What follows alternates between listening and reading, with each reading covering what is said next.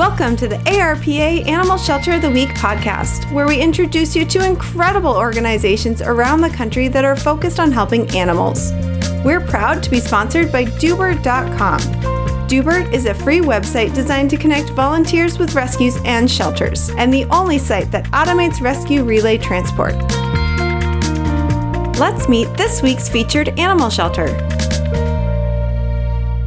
The Columbia Humane Society was formed in 1943 to provide shelter and care for Columbia's abandoned animals. They began in a little structure on Creasy Springs Road, but have now grown into the Central Missouri Humane Society. They are a regional animal welfare agency caring for thousands of animals annually and providing veterinary care services for pet owners in Boone County and the surrounding areas. Their mission is to promote the well-being of companion animals that enrich the lives of the people who love them.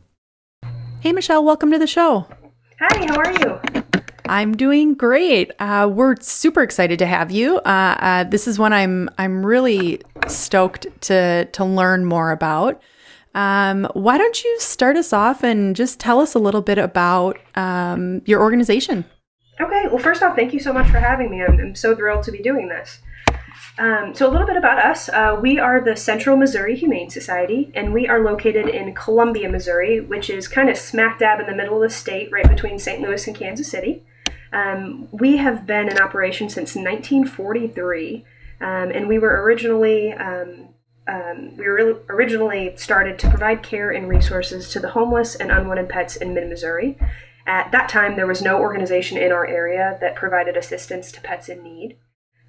Last year was our 75th anniversary in operation, and we are so proud to continue to serve this community. We are constantly looking for ways to evolve as an organization so that we can better serve this community, and we have made some pretty amazing strides, especially in the last 10 years. 10 years ago, we had a less than 50% placement rate for animals coming into the shelter, and today in 2019, we are at a 97% placement rate, which we are incredibly proud of.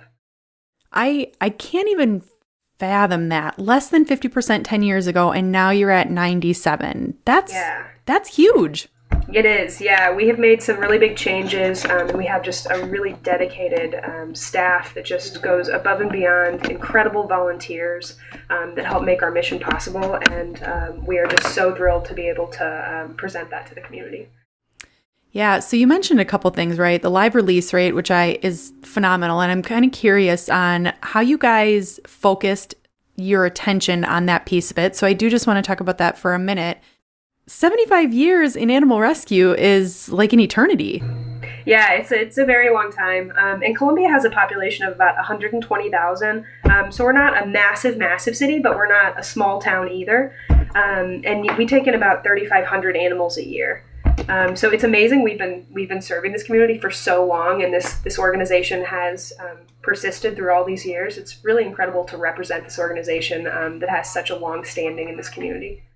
Yeah, I definitely agree. I'm amazed by both of those facts. And I also think that you mentioned you've been with the company for about 7 years. Again, that's a pretty long time to be with an organization. Do you have other members that have been around that long as well? What does that look like for you guys? We do, yeah. We live in a college town, so we definitely have some turnover with our part-time staff, with people graduating and moving on to other careers. But most of our managerial staff has been here 7+ years. Our executive director has represented us for 15 years, and we have other staff members who have been here respectively 18 years, 16 years, 10 years. So we are really proud of that. I mean, it just really shows the dedication that these individuals have towards our mission and towards this organization, and what we do is possible because of the tireless work that they put in. Definitely cool that you guys have been around that long, and I'm really proud of you guys for getting to 97%. That's not an easy feat. So congratulations on that. Thank you so much. Yeah, so let's talk a little bit about what your community looks like. You mentioned about 120,000 people, so why don't you maybe tell us a little bit about some of the challenges that you guys have for people and for animals, and then maybe some programs that you have that are focused on trying to help the community. Okay. So yeah, we're located in a college town. Most people know us as being the home of the University of Missouri Columbia. So we do have a lot of students here. It's a pretty diverse population. And we also have a lot of families in Columbia. It's a great place to raise a family. It's a really kind of intimate, close feeling. A lot of people know each other, so it's a great town to grow up in and to work in. And we've been very blessed over all of these years to receive so much support from this community. And we believe it's very important for us to give back to the community in any way that we can, whether it be providing services like spay and neutering or creating programs that are going to directly benefit this community. And some of the programs that we offer, we have a very robust volunteer program, and with over 3,000 animals coming into our shelter each year, volunteers are a vital resource for us. We rely on their compassion and generosity to make the work that we do possible. And they change lives every year by assisting in the direct care of animals, helping us to fundraise, and leading community events.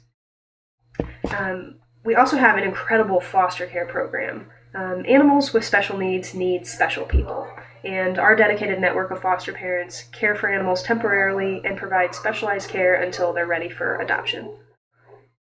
I love that. Actually, you said that pretty perfectly for the fosters and the volunteers. And yes, that's true, right? Volunteers are definitely the heart of organizations. It definitely sounds like you have their support in that. So I want to kind of to break that down a little bit more, because you mentioned you're in a college town. And so I want to talk about what that looks like for you guys. So you have college students, right? They're there for a few years and then they're gone. You said it's also a community full of families. And how does that play into the amount of foster homes that you have? And are you guys okay with that? Are you looking for more? Kind of tell us a little bit about what impact the college town has on your foster program. So we have, like I said, an incredibly dedicated network of foster parents, over 100 foster families that care for a mixture of dogs, cats, small animals, whatever's coming through the door. And these people are dedicating their time and their energy out of the goodness of their hearts to care for these animals that need that specialized care and that extra TLC. And they're really helping us to provide these animals with the tools to set them up for success in their new homes. We are always looking for more volunteers and always looking for more foster parents. One of the challenges that we have seen is most of our foster parents are already animal owners. So when we have certain animals that may be reactive with other animals or maybe need to go to a home and be a solo pet, sometimes it's difficult to place them because most of our fosters already have animals in their home. Yeah, it's definitely a challenge, right? The good news is that you have dogs and cats and small animals as well. And so it sounds like you have an array of animals depending on the volunteers' situation. But so is it the big dogs then that are the biggest challenge? Yeah, typically bigger dogs are harder to place just because some of them require a bit more care or a bit more space, depending on if you live in a small apartment. A big dog that maybe has separation anxiety might not be the best choice for your lifestyle. So especially some of those bigger dogs that have some behavior issues like anxiety or separation anxiety or fear aggression, things like that, those can be a little bit more difficult to work with and take a little bit more time. So making sure that we're finding the right foster that has a setup that's going to benefit that animal and that we're setting up our fosters for success as well. Yeah. So when an animal enters your shelter, from the time they enter and they go through your intake process till the time they get adopted, what does that time approximately look like for you guys? So our length of stay is right about 30 days on average for all the animals in our shelter. Ideally, we are always hoping to decrease our length of stay and place animals in loving homes as quickly as we can. Not only do we want to do a lot of adoptions here and get animals out of the shelter, but we want to make sure that we're setting our adopters up for success and making sure that we're making the right matches so that we're finding the right homes for these animals so that they don't end up back in the shelter. Yeah, so it definitely sounds like you're taking your time, right, to make sure that the match is right. And I agree with you, that's a crucial piece. You don't want to just hurry up and place the animal, right, and then find out 30 days, 60 days, 90 days later that they're back in the shelter because you didn't take the time to make sure that the match was right. Absolutely, yeah. And so I always tell people coming in that are looking to adopt to not have any expectations, to come in, to get to know all of our animals, to spend some time speaking to our staff members that know these animals so well, and just spend some time with them, because you may end up finding an animal that's perfect for you that you may not have considered before. And you may come in looking for a puppy and end up leaving with a senior animal. So you never know. I think fate works in mysterious ways. So I just encourage people not to have any expectations and to just spend some time finding the right one for them. Yeah, that's a great reminder, right? We all have perceptions of certain kinds of animals, and so that limits, right, the options for you. So I think the open-mindedness is a great reminder for everybody out there when looking for an animal. Let's talk a little bit about feral cats. So it sounds like you guys have a couple options or a couple programs built around that. Why don't you tell us a little bit about what that looks like? Sure. So like a lot of places in the country, we definitely have quite a few colonies of community cats that were just born outside and that aren't suitable to be adopted because they are so under-socialized with humans. They can quickly, especially in the spring and summer months, reproduce. And a lot of times abandoned kittens will end up in our shelter over the spring and summer. Most shelters call it kitten season, where you just have kittens coming in from March to October. So we are very overwhelmed with that. So we're trying to do all we can to get to the root of the problem. So we work with the University of Missouri, and we work with Second Chance Rescue here in Columbia to connect with people who are noticing these colonies in our area, and to humanely trap them, bring them into the shelter, and get them sterilized and ear-tipped and then released back into their colonies. We also take cats in that may be under-socialized and not considered adoptable into a home, but that may be just semi-feral or just slightly under-socialized, that may do better in some sort of a barn home. So we have a barn program for those type of cats. We want to give every animal that comes in our door a chance. So our barn cat program is a great way to place those cats that ideally wouldn't like to be indoor cats. So you work with two groups for the TNR piece of that. I love the idea behind the Barn Cats program. Would you say that that's the main challenge in your community as far as the animals go? Does it seem to be the cats, or are there other challenges that you see in the community? There's definitely a challenge as far as the cats go. Like I said, they can reproduce so quickly. So making sure that we're monitoring these colonies and getting as many fixed as we possibly can, especially before the spring and summer when they start reproducing, is definitely important. It has definitely been challenging. Also, outside of Columbia, there are quite a few rural counties that don't have any sort of resources for lost, stray, unwanted pets.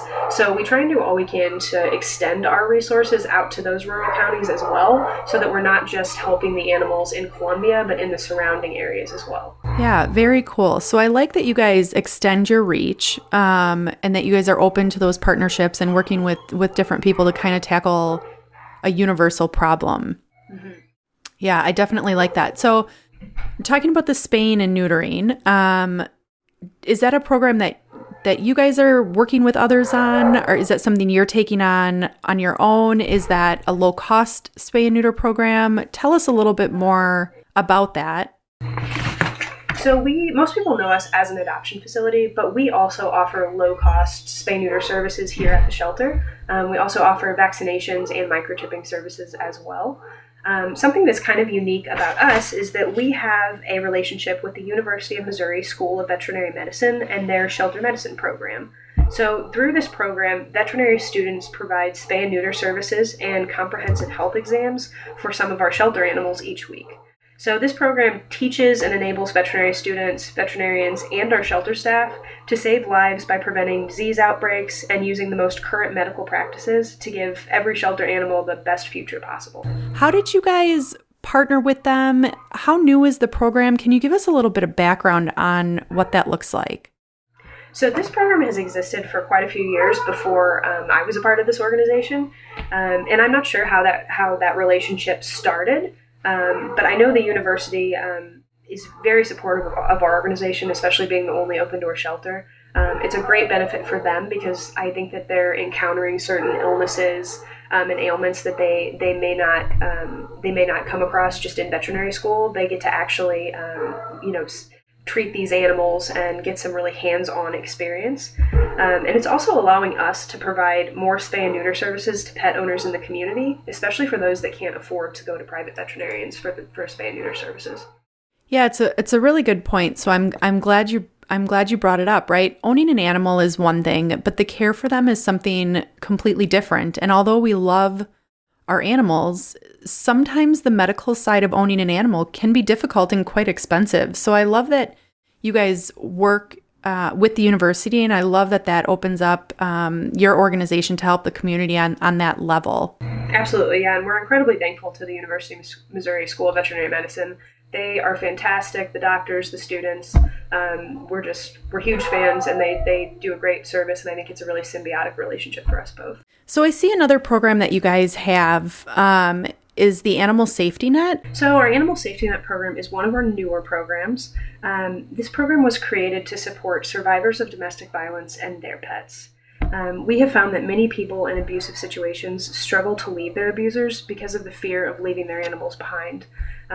We know from a ton of research that a lot of people that abuse animals as children will end up abusing people as adults. So through this program, we provide temporary housing and care for animals until survivors can find safe and permanent housing. So you said it's a fairly new program. So who had the idea? How did you guys develop it? The reason I'm asking is because coming up with new programs is always really difficult. And so I think this is a great program. And if somebody else was out there was looking to set something like this up, help them understand how you guys came to this. What are the steps involved? What are you doing to progressively change the program to help more people?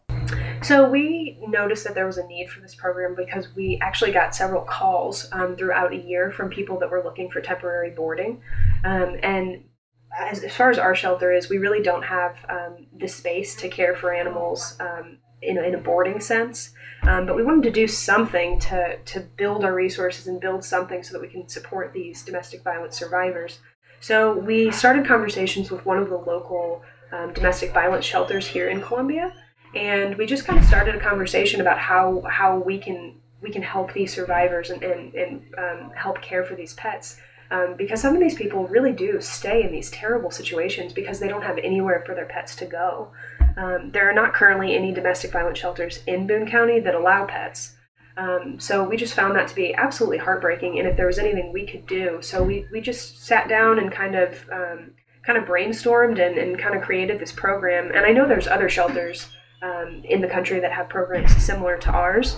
And so we take these animals in and we hold them on a monthly basis, and you can renew your contract with us as well so that we can keep them longer. And what we really like to do is place them into specialized foster homes that are set up specifically for this program, so the animals don't have to spend the time in the shelter where it is very stressful. They can be in a very low-stress, enriching, loving foster home until that owner can find permanent housing that is safe for them both. Yeah, I think that's really great. Conversations and the idea of working together, I think is key. So the fact that you recognized that you were getting similar calls, right, and decided that was a problem, to reach out to, other organizations and try to figure out how you could do that, I think is incredible, right? Every animal that you keep in your organization costs money and they don't get the time and attention that they need, right? So working with dedicated fosters is something that I originally didn't think of, right, until you brought it up. So I think that's an interesting piece. And you say there are other organizations out there doing the same thing. I've yet to come across one. So I think it's really innovative what you guys are doing. Yeah, and for that program, when we originally came up with this idea and knew that we needed some help, we actually got some grant funding from Maddie's Fund, which was amazing that they were so supportive of this. So when we initially started it, it was all because Maddie's Fund provided us with a very generous grant to kind of kick it off. Yeah. So of course, right, anytime you create a new program, there's costs involved. So the fact that you're recognized by other organizations and one such as Maddie's, I think that speaks volumes, right, to your dedication to the community and to the animals, and to also have that recognized. So that's very nice.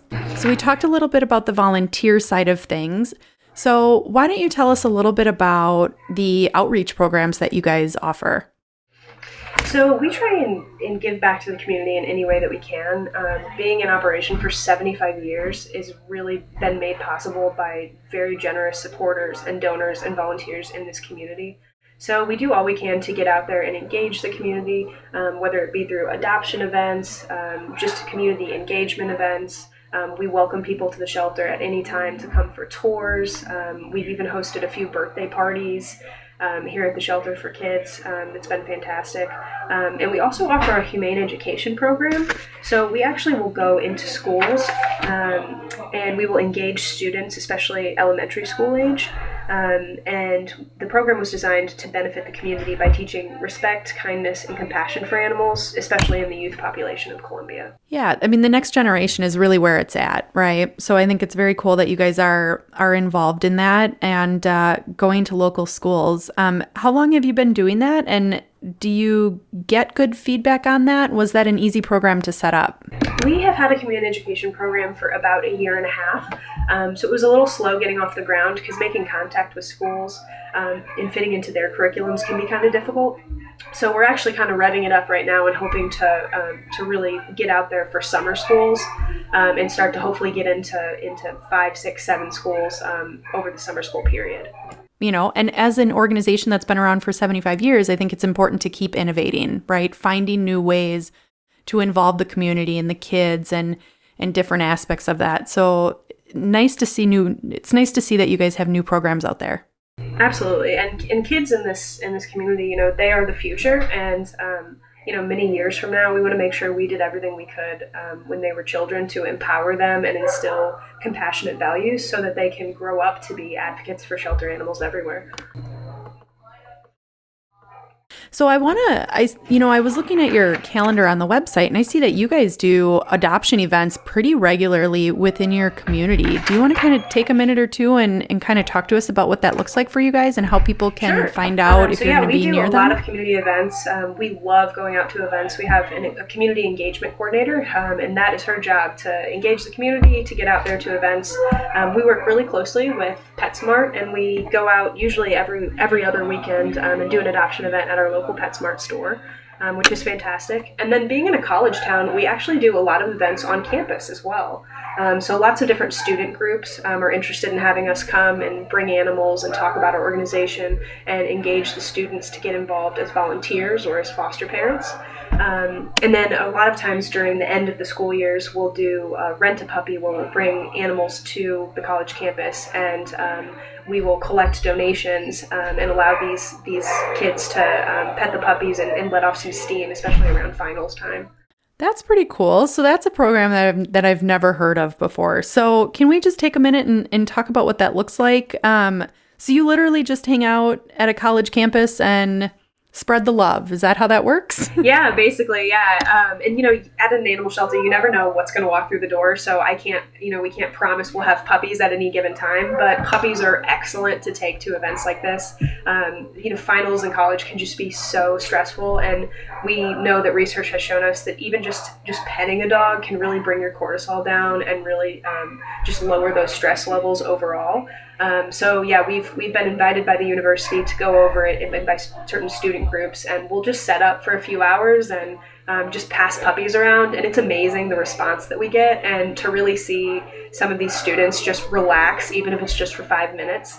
And a lot of times we end up doing at least 1 or 2 adoptions at these events as well. So it's a great way to get the animals out there and continue to lower our length of stay overall. But it's a great way just to interact with the community and see the benefits that it's having on people in the community.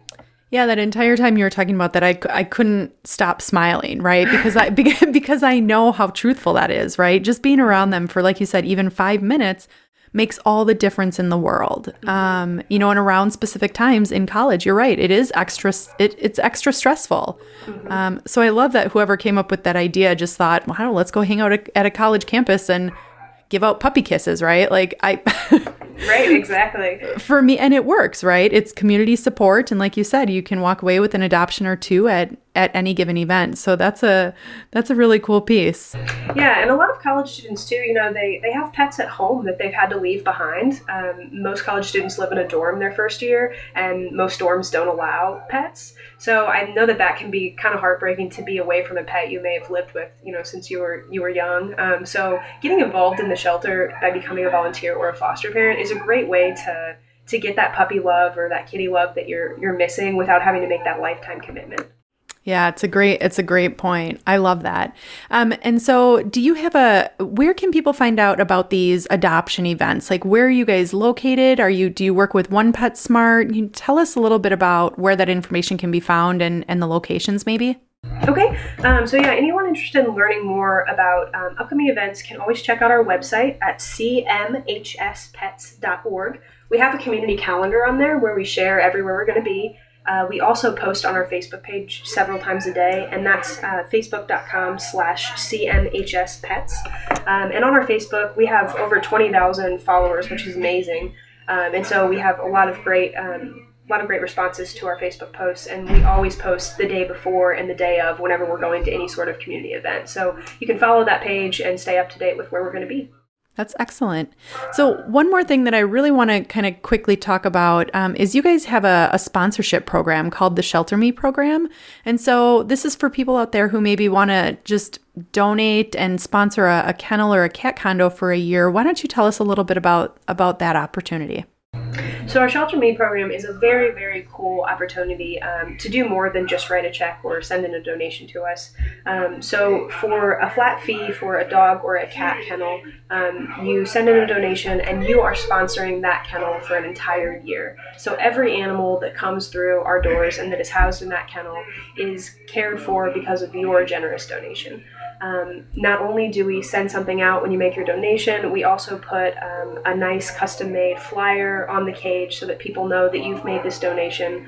We have a lot of donors that like to make the donation in an honor of a pet they may have lost or in honor of a family member. And then we also are going to recognize those Shelter Me sponsors in our annual report. Yeah, a great way to not only support financially, but another great recognition. I know as individuals, we're always looking for ways to be recognized, and I think this is a really cool opportunity for people to kind of get involved and help support your organization. Absolutely, and to impact multiple animals as well, because there are so many animals that are coming through our doors, and so, the number of dogs that may be in that kennel that you're sponsoring, you're not just impacting one life, but you're impacting many. Yeah, absolutely. And you guys have an annual fundraiser that you put on, and I know that's not coming up for a few months yet, but do you just kind of want to mention what that is and what they can be on the lookout for? Absolutely. Whiskers and Wine is our biggest fundraising event of the year, and it's coming up on October 24th. So this event is a semi-formal gala that features both a live and silent auction, as well as a gourmet dinner and a full program. And it's really an event to celebrate our donors who continue to support us day in and day out. It's a great place to network, great place to just have some fun. And for those unable to attend, we have several underwriting opportunities available to sponsor the event and show your support as well. So now I finally want to hear your memorable story. So I've put everybody on suspense for 25 minutes or so, and I hear you have a good one, so I am ready when you are. Well, working at our shelter, there are so many memorable stories that come to mind and so many moments that I am incredibly proud to have been a part of. One situation that was particularly meaningful to me took place a few years ago. It was a very cold February afternoon when I noticed an old station wagon pull up to the back of our building.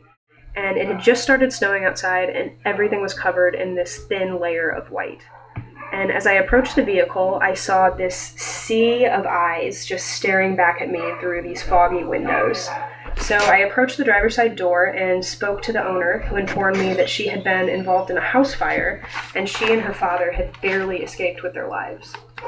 They tried to save as many of their animals as they could, but unfortunately some of them had perished in the fire. Her father was still recovering in the hospital, and for the past 3 days, she had been living in her car in the hospital parking lot with all of these animals. They lived an hour away, but they were familiar with our organization and came to us for help. The owner made a very selfless decision to relinquish the animals to us, as she had no resources and no way to care for them. So I went inside and I rallied my staff together, and one by one, as the snow continued to fall, each dog was passed through the half-open driver's side window and into the waiting arms of a staff member. In total, we pulled 31 dogs and 2 cats out of that station wagon. They were mostly Chihuahua mixes, some were adults, and some were unweaned puppies. We gathered crates, we started drawing up vaccines.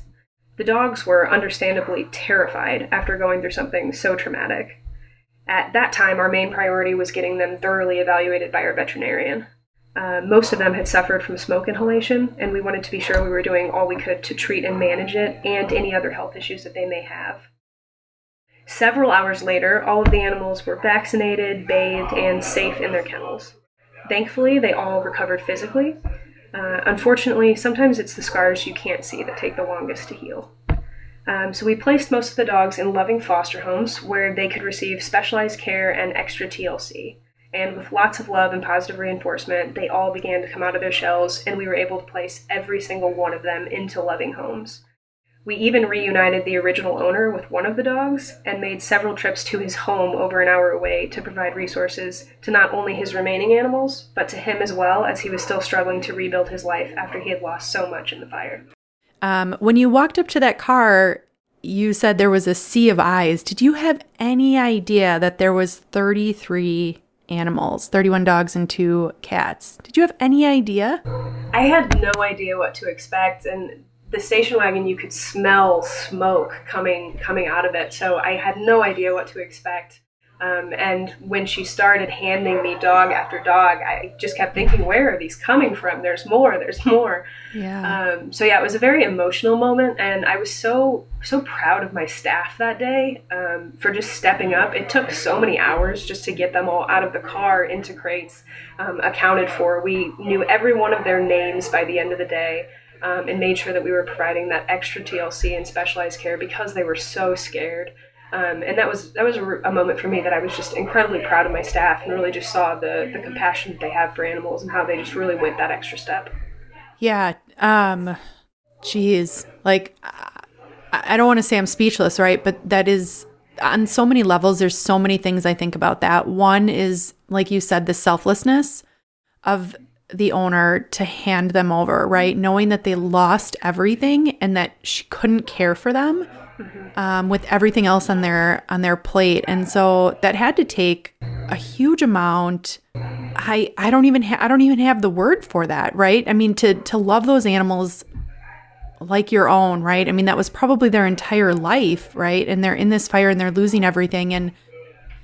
And she tried, right? Living in the car and trying to do what she could, but, you know, just to give them over to you guys and to know that she could trust you to do that, I think speaks volumes. And it's not just your community. Like you said, they drove an hour to get to you, where I'm sure there was other organizations that they could have went to, but she was putting her trust in your organization to care for them and to find them homes, I think is huge. That's a great story, Michelle. Thank you for sharing. No, thank you so much. It's one of my favorites, and it definitely brings up emotions even to this day. Yeah, I can see why. Wow.